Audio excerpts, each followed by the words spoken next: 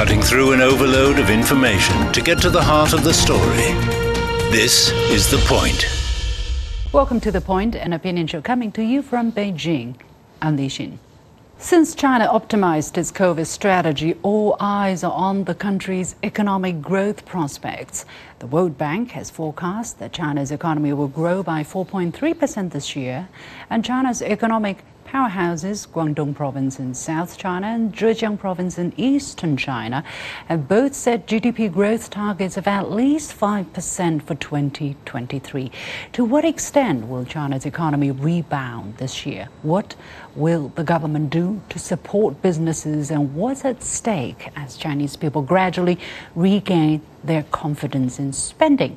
I was pleased to be joined from Beijing by Professor Yao Yang, Dean of the National School of Development at Peking University.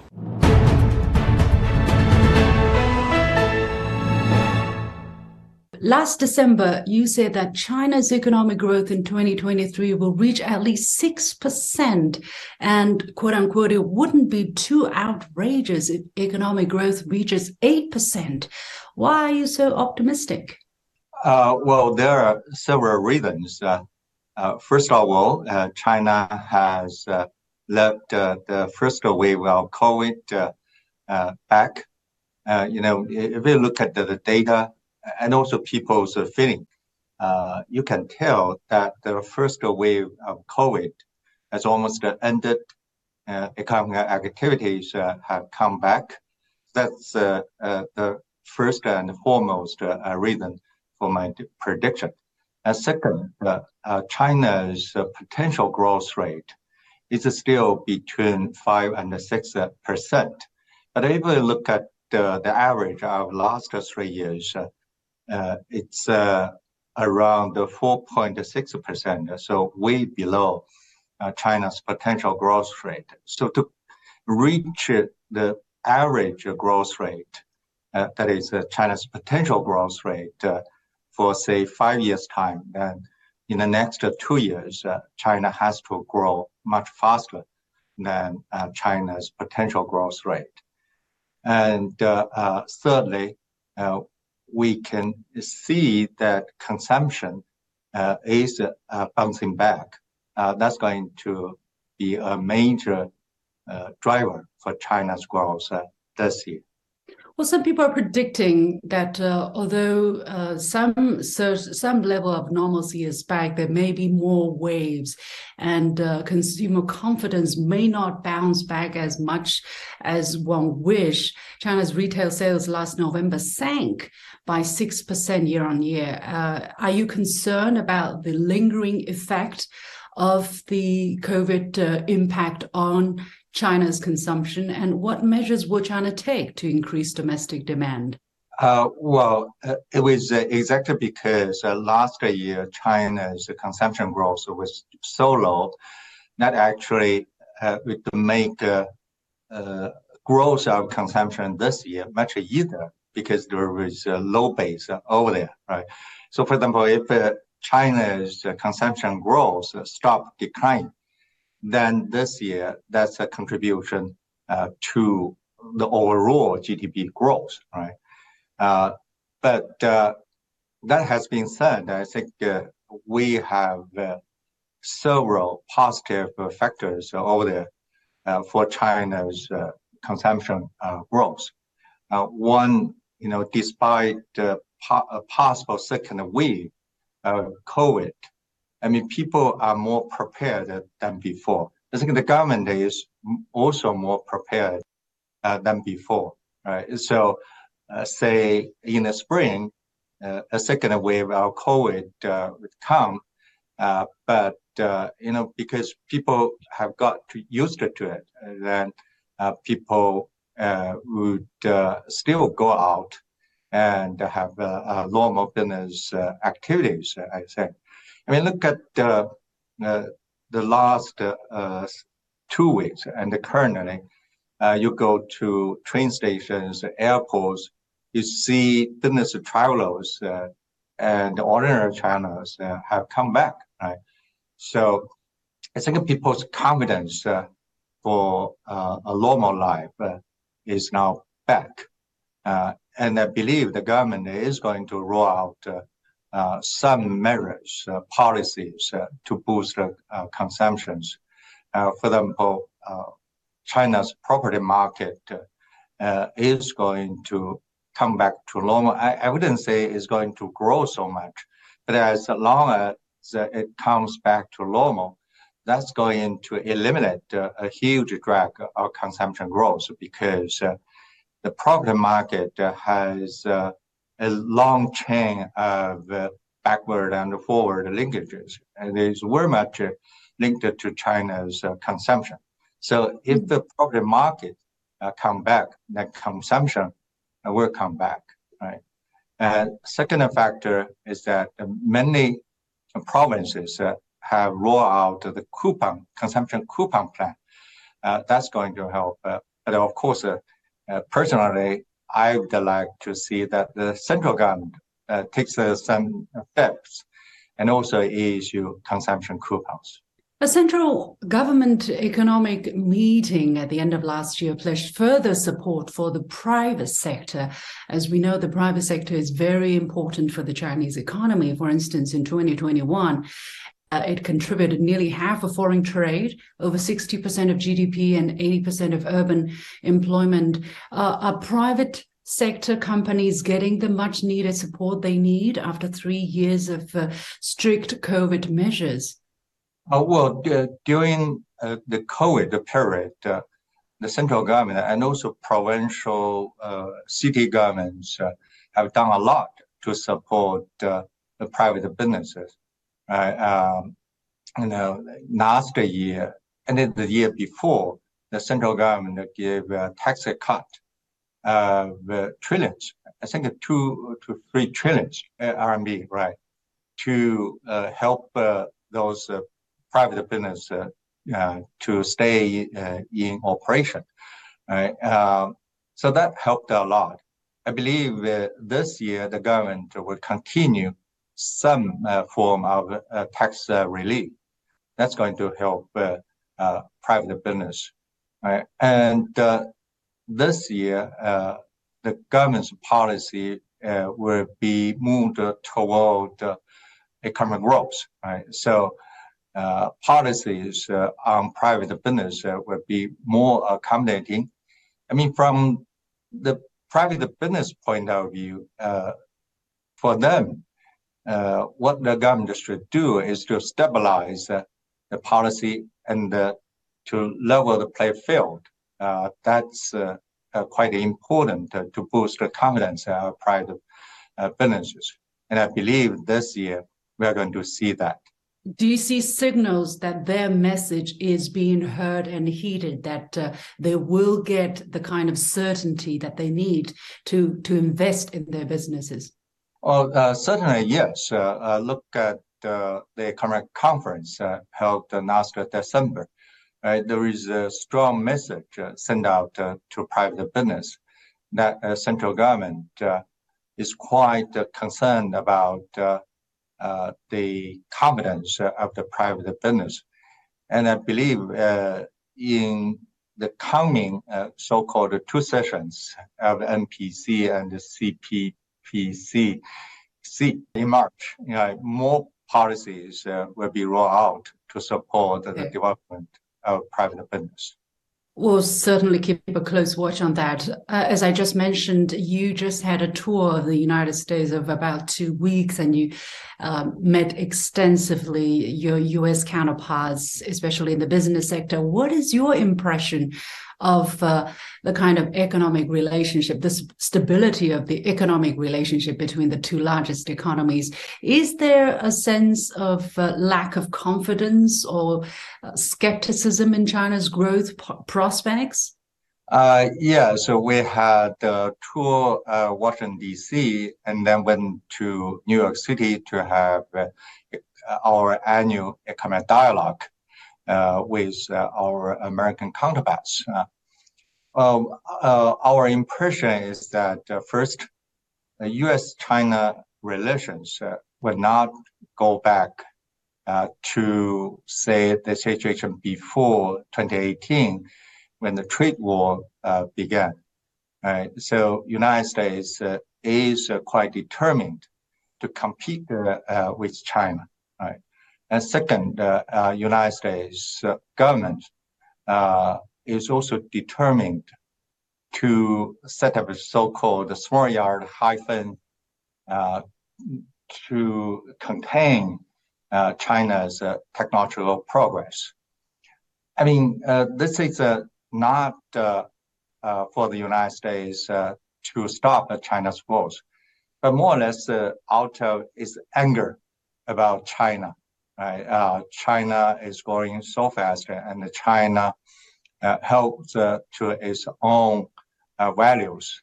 That actually the root cause for U.S. attitudes towards China. What's the Thirdly, impact on the economy, on the economic relationship between the two sides? well, that has a huge impact, right? First of all, United States is quite determined to decouple with China the high-tech frontiers. Okay, and second, it does not want or does not have the appetite to improve economic relations with China. For example, I don't think United States is willing to get rid of the tariffs set up by the Trump administration. Okay, so that's kind of the basis for U.S.-China relationship. But on top of that, we also see hopes for the two countries to sit down and talk and to improve the relations in some aspect. For example, in climate change, there is ample room for the two countries to cooperate. Well, still focusing on economic relationship, although, we have the factors that you just mentioned, but trade between the two sides, for instance, did grow. Trading goods at least grew by some 4% year on year. I mean, last year compared to 2021. So is there still some room for trade relationship to continue to grow? And what's the impact of all of the factors you just mentioned on China's growth prospects? After the trade war began, U.S.-China trade declined for a short period of time, but then it resumed growth very quickly. As you said, U.S.-China trade volume is still growing. I think the business on both sides have found a new equilibrium, despite the high tariffs set up by United States. Chinese exporters have found a new and higher ground to export to the United States. Okay, so to me, even with the high tariffs, U.S. and China trade relations will continue to grow.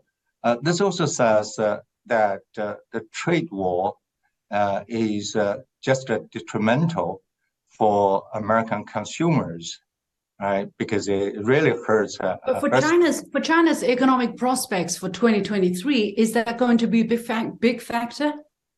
I don't think so. As I said, Chinese exporters have found a new and higher ground to export to the United States. So it has become kind of a new normal. So the trade war illustrated by Trump has become just imposing a cost on American consumers. A Japanese think tank recently forecast that China's nominal GDP is unlikely to surpass that of the United States in the next decade. What is your take? Well, I read that report. Their method was quite simple. They just assume by 2035, China's growth rate is going to converge to American growth rate, which is 2%. Then they did this linear average. That was totally wrong. It's not scientific. My projection is that China is going to take over United States in nominal GDP by 2030, probably the latest. I mean, look, China's growth this year is going to be at least 5%. United States about 1%. Okay, so China's growth is going to contribute 60% to world growth this year.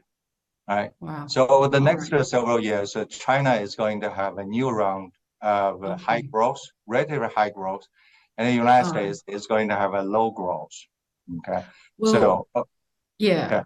Let's see. A lot of work needs to be done there. We hope your prediction is correct. Of course, that's both sides will continue to grow, and the ordinary people will share in the benefits. We have to leave it there. Many thanks, Professor Yao Yang, Dean of the National School of Development at Peking University. Thank you. Thank you. Nice to talk to you.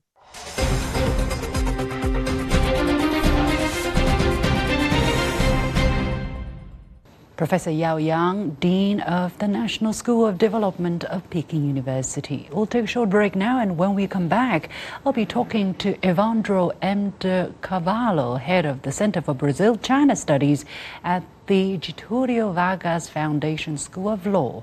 Stay with us. We all enter this world with a universal greeting. We then learn to speak. Bonjour, comment allez-vous? Доброе утро. Hoy estoy muy contenta. Though our languages, cultures, and traditions may differ, we still share one thing in common. We have hope for humanity and the world. Donated an additional German railway company Deutsche Director of the Bahn. International The 26th Monetary United Fund, Nations Kristen Climate Dunn. Hear the difference. Join our global network to connect with the world. Making room for all opinions and seeing events from more than one side. This is The Point. Brazil's President Luiz Inácio Lula da Silva assumed office for the third time at the beginning of this year, actively pledging to pursue multilateralism and develop cooperative ties with China and other international partners. Yet, supporters of former President Jair Bolsonaro stormed the country's Congress on January the 8th, eerily reminiscent of the storming of the U.S. Capitol 2 years ago by supporters of former President Trump. Are we seeing a deeply divided Brazil? Does the leftist leader's return to office imply better relations with China? And what are the likely challenges for bilateral ties? I was pleased to be joined from Buenos Aires, Argentina, by Evandro Carvalho, head of the Center for Brazil-China Studies at the Getúlio Vargas Foundation School of Law in Rio de Janeiro, Brazil. He has lived in China for several years and is considered a Laonais, meaning someone who knows China well.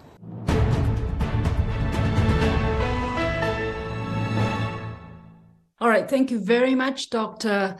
Carvalho, joining us from Buenos Aires, Argentina. So Brazil's President Luiz Inácio Lula da Silva just took office as president of Brazil once again, but supporters of the former president stormed the Brazilian central government institutions days after he took office.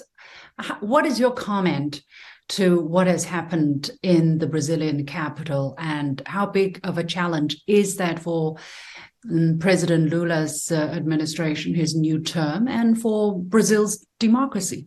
I think that there is a similarity between these two facts. I mean, the invasion of the capital in the United States and also the invasion of the headquarters of the executive, judiciary, and the legislative powers in Brazil.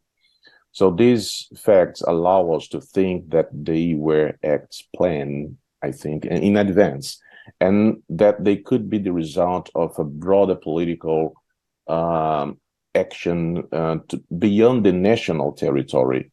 So these movements that openly disrespect the Constitution of Brazil deteriorate our democracy and create a climate of terror that undermines Brazilian social stability.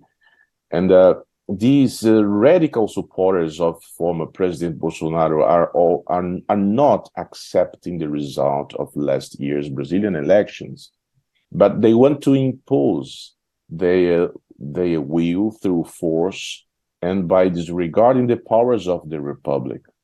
these radicals want to convey the idea that Brazil is divine, you know. But a recent survey published yesterday in Brazil by an institute called Datafolha revealed that 93% of Brazilians disapprove the attacks that happened in Brasilia. So the challenge for Lula's administration, in my opinion, is knowing how to deal with these radicals that are present in different sectors of Brazilian society. In terms of developing relations with China, how much priority is President Lula going to attach to that in terms of realizing the goals he has pronounced for his term? For instance, giving dinner to everybody in Brazil, meaning eradicating extreme poverty, and also, you know, dealing with the kind of political divide, the radical political views some people are holding towards his administration. So you mentioned the relation between Brazil and China during Lula's administration. I think with Lula, there will be better conditions for a broader and deeper relationship between both countries. Firstly, with Lula, Brazil will be more active within the BRICS, and this is a very important topic because during the Bolsonaro's government, Brazil was, Brazil didn't have an active diplomatic position towards BRICS. And this is very important. Lula's government changed the Brazilian diplomacy towards BRICS when the BRICS is on the way to expanding its numbers of participating countries. Secondly, Lula will undoubtedly want to develop a relation with China that is not limited to trade. There may be greater cooperation in sustainable development in the financial sector, and especially in science and technology.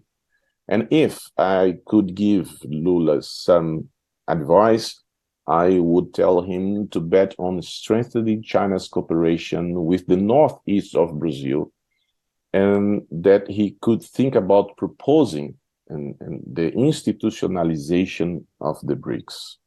What do you think specific areas can witness further collaboration between China and Brazil, and what kind of concrete benefits could that bring to people in Brazil and vice versa to the people of China? Because trade between the two countries really jumped over the last year. By 30-40%, both in terms of import and export. So which specific sectors and what concrete benefits will people from both sides see with this increased relationship, warmer relationship, let's say, between Brazil and China in the year to come? I think Brazil and China could develop better cooperation in science and technology and innovation. There are a lot of space to do more in this area. When I think about, artificial intelligence, 5G in Brazil, and all these innovation initiatives can bring to Brazil an economic development. So it's not only international trade. The international trade between Brazil and China, we know, is well developed.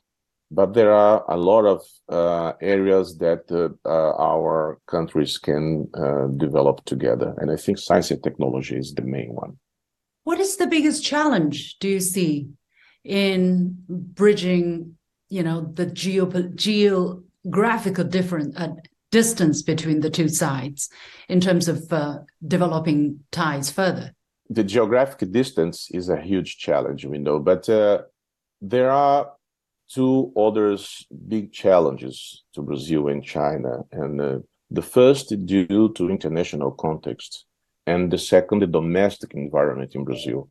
So internationally speaking, when I think about the international context, the world is living with a pandemic, still living a pandemic situation that has lasted 3 years and has had repercussions on the global economy. In addition, the conflict between Russia and Ukraine/NATO adds a lot of uncertainty about the world's future as well. And the United States is being more aggressive in its diplomatic approach in defense of their interests. And the competition between the United States and China is also a factor that Lula will have to take into account and know how to deal with without having to choose a side, to align himself with one country or another. And domestically, as we have already mentioned, Lula finds a country that is currently, I think Brazil, in a certain way, is the stage of an action for the extreme right in the world. And this is a big challenge for Lula. And all these factors will directly or indirectly influence the bilateral relationship between Brazil and China. But I believe that both countries can together bring greater stability to the world, considering both leaders, Lula and the President Xi Jinping.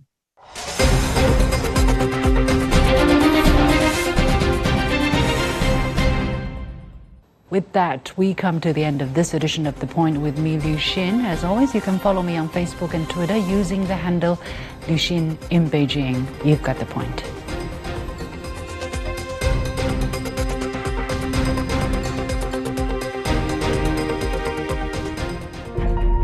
We all enter this world with the universal greeting.